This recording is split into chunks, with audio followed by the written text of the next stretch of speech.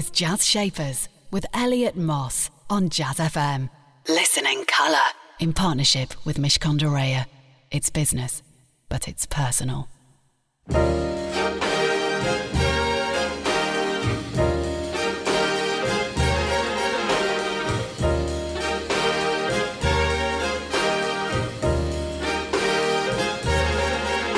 My bills are all due, and the baby needs shoes, and I'm busted. Cotton is down to $0.25 a pound, but I'm busted. Ray Charles with the fantastic Busted, a really punchy way to start the programme. Good morning. This is Jazz Shapers with me, Elliot Moss, here on Jazz FM. Thank you very much for joining me. Jazz Shapers is where you can hear the very best of the people shaping the world of jazz, blues and soul. And right alongside them we put someone who's shaping the world of business, and we call them a business shaper. I'm very pleased to say my business shaper today is Craig Sams. Craig is one of the people, the key founders behind the wonderful Green and Black's chocolate, as well as one of my favourite brands, the Whole Earth Foods brand, way back in the day. They make peanut butter, and it's going rather well at the moment, though he isn't involved with that right now. But you'll be hearing lots from Craig when we get going. In addition to hearing from him, you'll be hearing from our programme partners at Mishcon de Reya, some words of advice for your business. And then, of course, we've got some brilliant music from the shapers of jazz, blues and soul, including Roberto Fonseca, Ella Fitzgerald, and this from Brazilian pianist and vocalist Eliane Elias.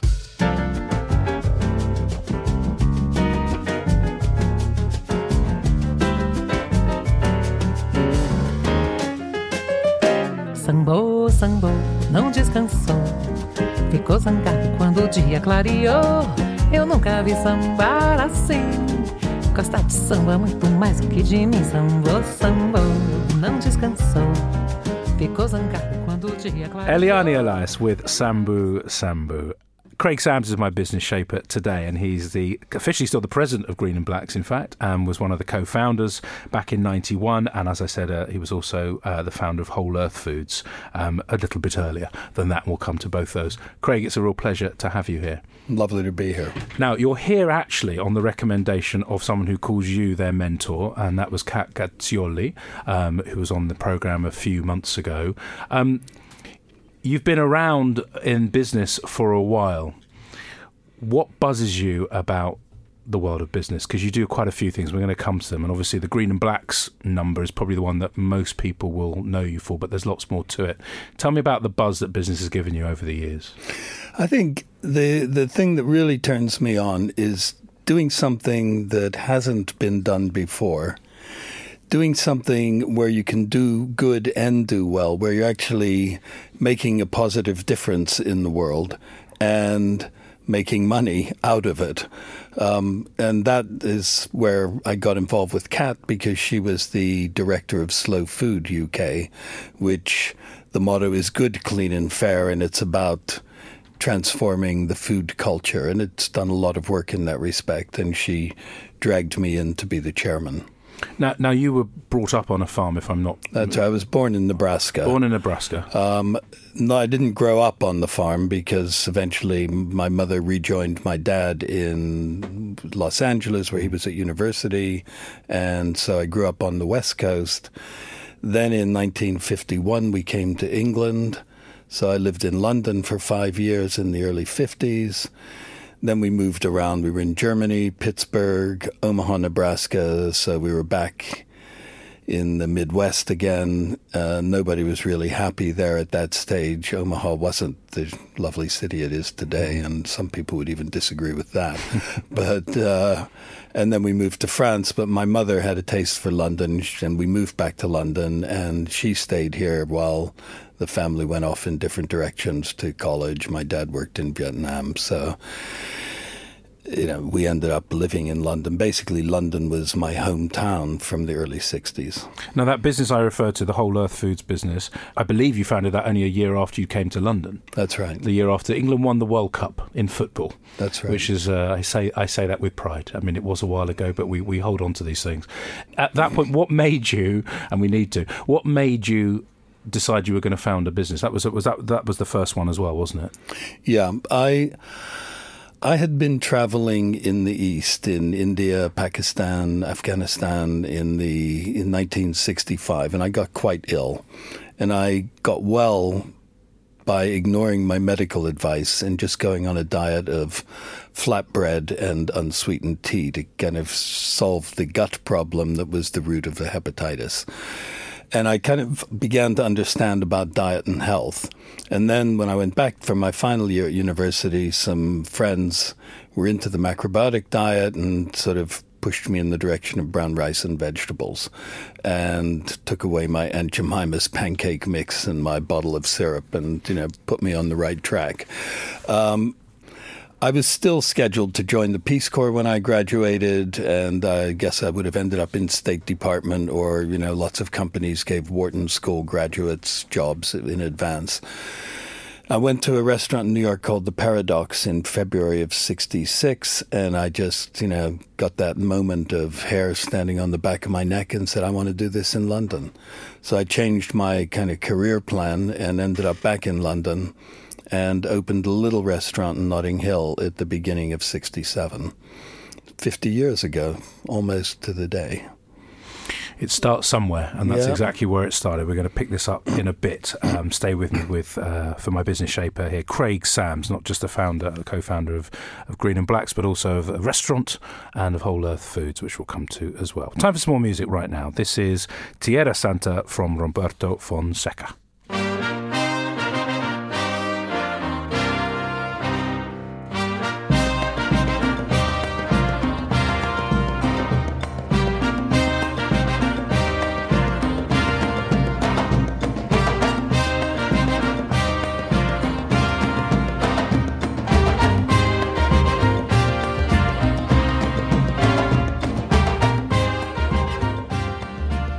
That was Tierra Santa from Roberto Fonseca. Craig Sams, my business shaper, and we've been talking about a mere 50 years ago, I think we said, when Craig set up that restaurant, that epiphany that you had, that you want to set up the restaurant in London. Why food? Was it because you'd been ill and this was kind of the other side of it? I'd been ill, but I also realized, the macrobiotic message was get your own health in order, but also eat food that helps to put the planet in order. So it was a very low intake of meat and dairy, very strongly pro-organic farming. It had the concept of justice, which we now know as fair trade.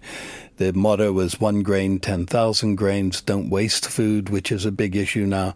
So it was way, way ahead of its time in terms of the issues that it dwelt on, but it made perfect sense. But going from being ill to fixing yourself to then deciding I'm going to be involved in food and it needs to do good things. I mean, those are, not everyone would have jumped there. Some people would have just got better and said, thank you very much. Yeah. Why was it important? Why was the sense of being good to the planet important to you then? Because it's informed many things going forward for you. Yeah. It just pushed my buttons. I think that it was a time when people were experiencing heightened states of consciousness in one way or another, were aware of the fact that the world needed help and that the way we were eating, the way we were fighting wars, the way we were relating to each other didn't really make sense, and that we were on a downward path long term. And when you saw that, you wanted to do something about it. I did it with food. Music changed as well around that time. The way people dressed changed. People's sexual mores changed. Everything that people did, there was a new take on it. So our aspect of that kind of revolution, if you like, in a non-violent revolution, was to change the way we approached food and farming.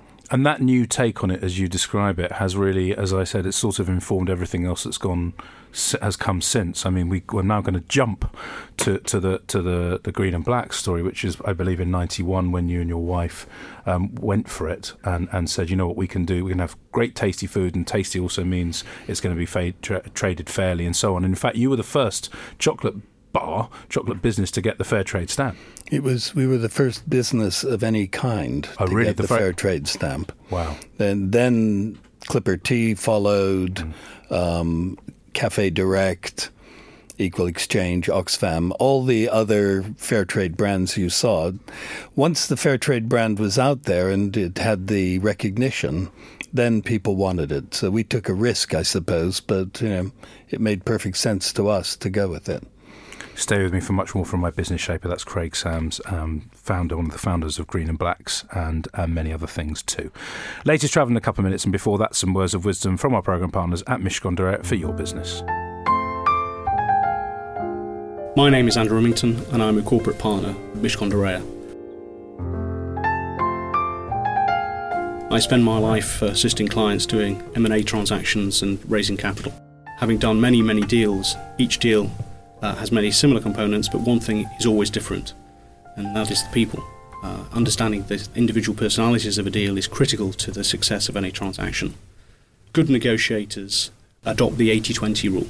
Generally speaking, the other parties around the table do 80% of the talking, and the good negotiators listen, try to understand what the key issues are that the other parties need or want to have from the transaction, and then trying to be sympathetic to those whilst not losing sight of your own business deal. So be a good listener, but don't lose sight of the goal, which is to achieve a deal that works for both sides. Jazz Shapers on Jazz FM. In partnership with Mishcon de Reya. It's business, but it's personal. You're listening to Jazz Shapers with me, Elliot Moss. Every Saturday I talk to someone who's shaping the world of business and who's done some phenomenal things. If you'd like to catch any of the previous guests that I've had the pleasure of meeting, go to iTunes. Jazz Shapers is your destination. BA High Life next time you're flying, or cityam.com to catch a few there as well. Craig Sams is who I've caught today from the world of Green and Blacks, and he is the president still, even though that business has been sold a couple of times now since That's right. Cadbury's bought it, and then Kraft bought Cadbury's, and on it goes. But way back, we were talking, Craig, back when you actually set this business up, it was driven by your values, driven by your take on the world. When did you realise you were onto a winner? How soon did you go, hold on a second, this is no ordinary chocolate business, this is something else? Because it was something else. I mean, it's defined many, many industries or businesses since then. When did you realise you had that?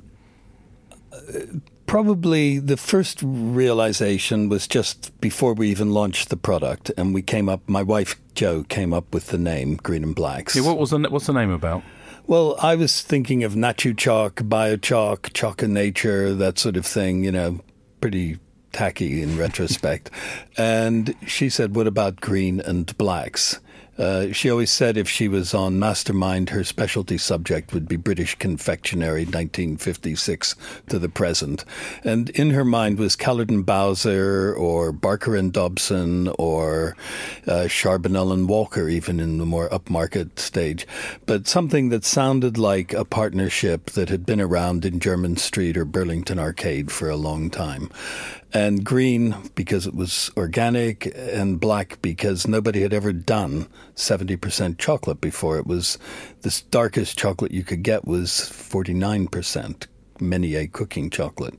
So we had something and it was easy to pronounce too. The Whole Earth brand that I built, that I had, was unpronounceable. You had to spell it out every time you spoke to a telephonist or receptionist. So you need something that was easy to recognize and pronounce anywhere in the world.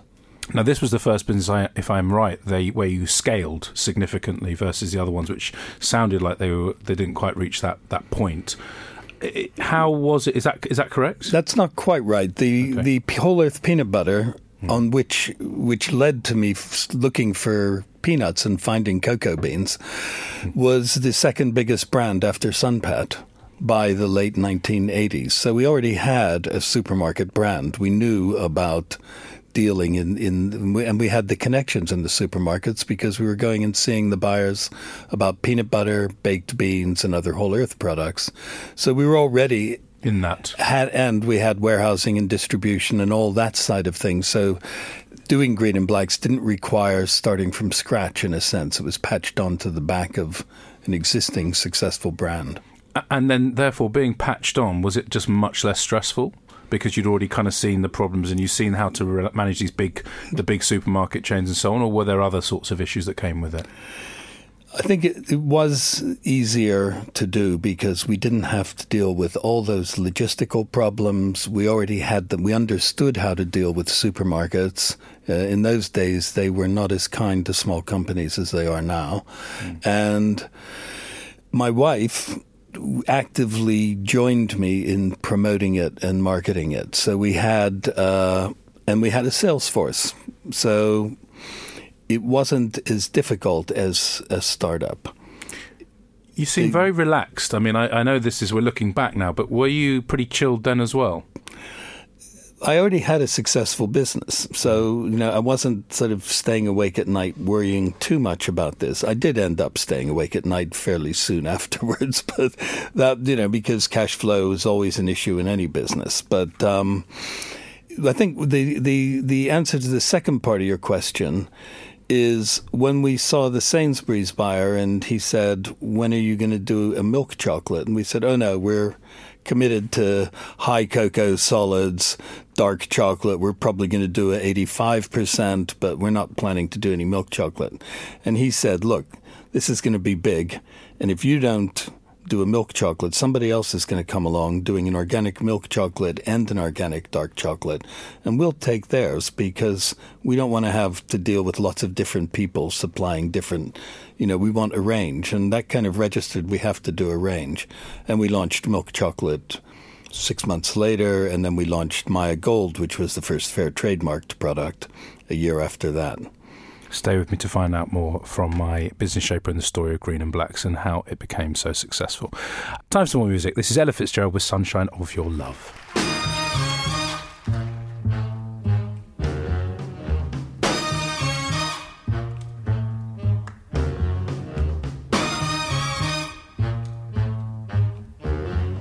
It's getting it done. When lights close the tired eye, I'll soon be with you, my darling. That was Ella Fitzgerald with Sunshine of Your Love. I've been talking to Craig Sams about all sorts of things. Craig, I mentioned earlier, and the reason why you're here is through the person that you're mentoring, Kat. This experience that you've gained, and whether it was for the Whole Earth business and then you to applying that over to the Green and Blacks business, tell me about temperament and what you say to fantastically fiery, passionate, driven entrepreneurs, and Kat and anyone else. How do you talk about managing emotion? Because it strikes me again, I know that you'd already done it once and stuff, but I imagine I can't talk for what you were like in the 60s or 70s, I didn't know you, but you seem relatively unflappable. How do you help your mentorees manage that? The two most used words in my experience are sustainable and passionate, but they both have validity, even though they do get overused. And you have to be passionate about what you're doing. You have to believe in what you're doing. And if you are passionate and you do believe in it, then you are more likely to get it right because you're constantly going to be examining yourself, questioning your own values. One of the things that people like Kat, and certainly in my career I've experienced, is people see you do something, they see that it's successful, so they copy it. And then they start cutting corners. They use a cheaper ingredient, this or that in terms of food. They don't have the underlying core values that can't be really described, but people understand it when they buy it. We saw this with our peanut butter many years ago. Nestle spent £5 million after they had taken over Sunpat to kick us out of the market. They launched a product called Whole Nut that sounded like Whole Earth.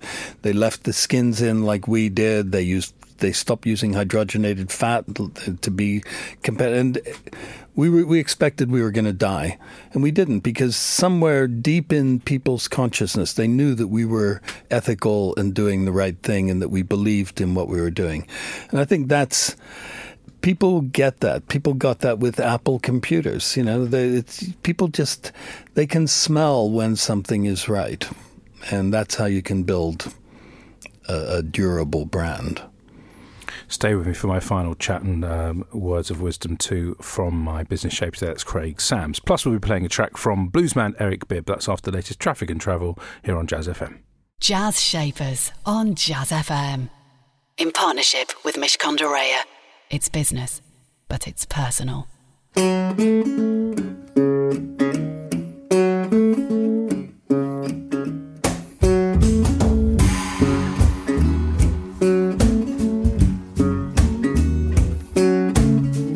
Granddaddy died young in the Yazoo heat. Papa tried his whole life to make ends meet. My pride couldn't take it. I cussed the ball. That was Eric Bibb with $1 in my pocket. I'm with Craig Sams, whose dollars in the pocket were probably just fine after the Green and Back sale, and he's done pretty well. He was relaxed even in that business because his other business, Whole Earth Foods, had also done pretty well too. It doesn't strike me that money drives you. You talk about money as part of the story.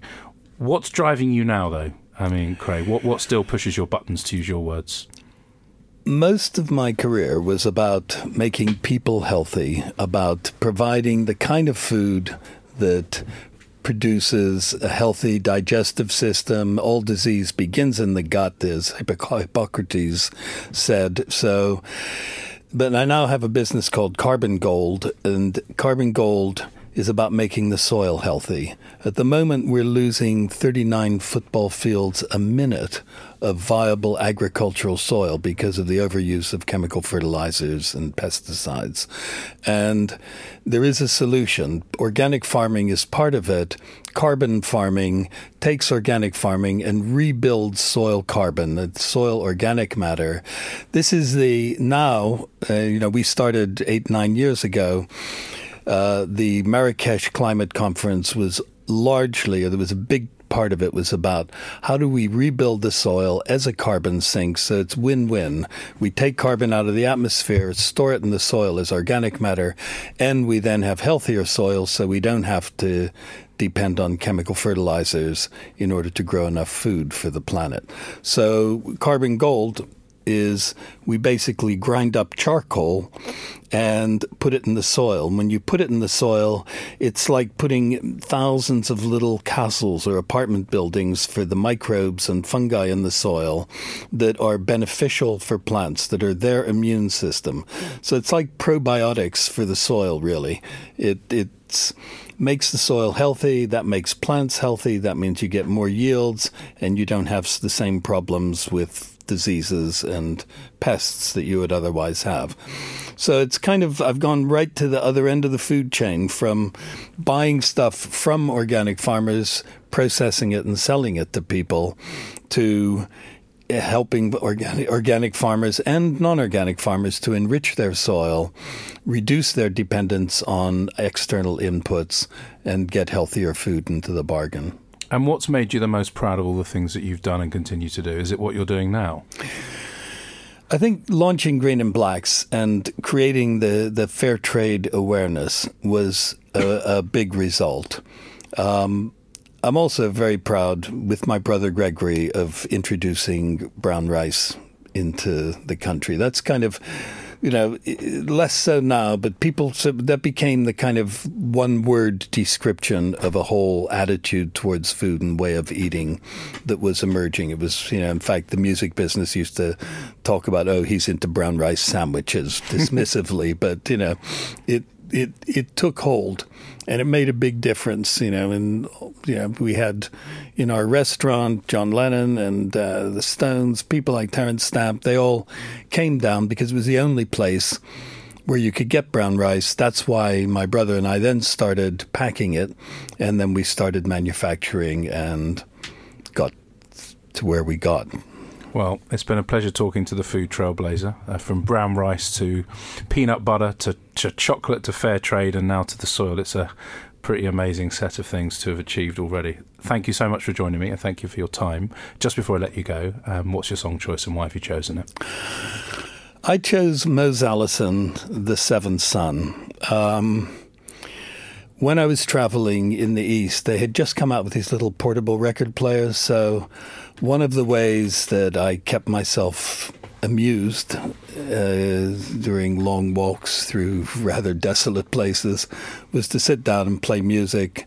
I had 4 albums, one of which was Mose Allison, Roland Kirk's work, Georgie Fame live at the Flamingo, and a Arabic big band. And it made friends wherever I went. You know, I had music, and this was before the hippie trail had really gotten into its stride, so it was quite unusual to see a European of any kind in the places where I was traveling. And Mose has always, you know, because I was sort of... When I went to school on the school bus, there were a couple of guys who sang Mose Allison songs, you know, Country Shack, Young Man, that sort of thing. And then we'd go down to the Flamingo Club, and Georgie Fame would pay tribute to Mose Allison, and Zoot Money for that matter.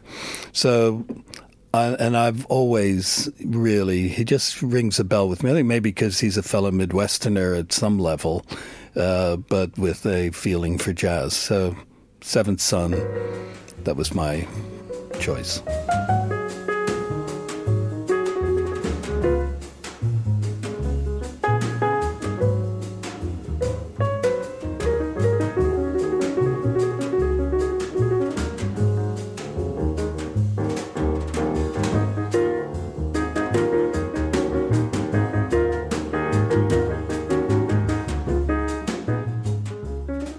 That was Mose Allison with The Seventh Son, the song choice of my business shaper today, Craig Sams. Core values driven right from the beginning. From his first business, it was about what he believed in.